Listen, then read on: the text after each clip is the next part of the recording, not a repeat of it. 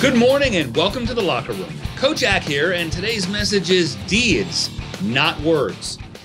When it comes to living with integrity, which is something I value very highly, fewer phrases are as important as deeds, not words. What's funny is that a saying that made such an impact on me actually goes way back to a horrible movie from the early 80s called Megaforce.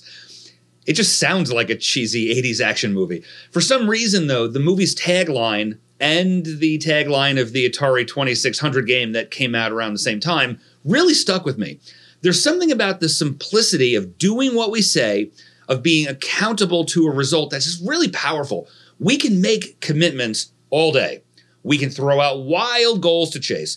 But at the end of the day, what counts is what we're willing to put it all on the line for. I believe that compelling motivators drive people to succeed. Pride is one of those forces that, for certain people, really gets them going. One of the fastest ways to get something done is to tell me it's impossible. I love showing doubters what impossible really means. The opposite is also true. How many people like to talk big about all the things they're going to do, but they never deliver on them? How long before we stop listening to those people? What really matters is what we do. Promises are valuable only to the extent that we honor them and follow through.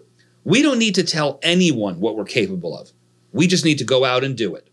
If you're frustrated because you haven't been noticed in your career as much as you think you deserve, or if there's a promotion out there that you want to grab, then leave no doubt in anyone's mind. Today, let's let our results do all the talking.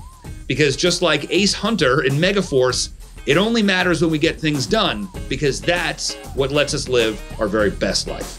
Thanks for joining me in the locker room today, guys. We'll see you next time. Make it an amazing day.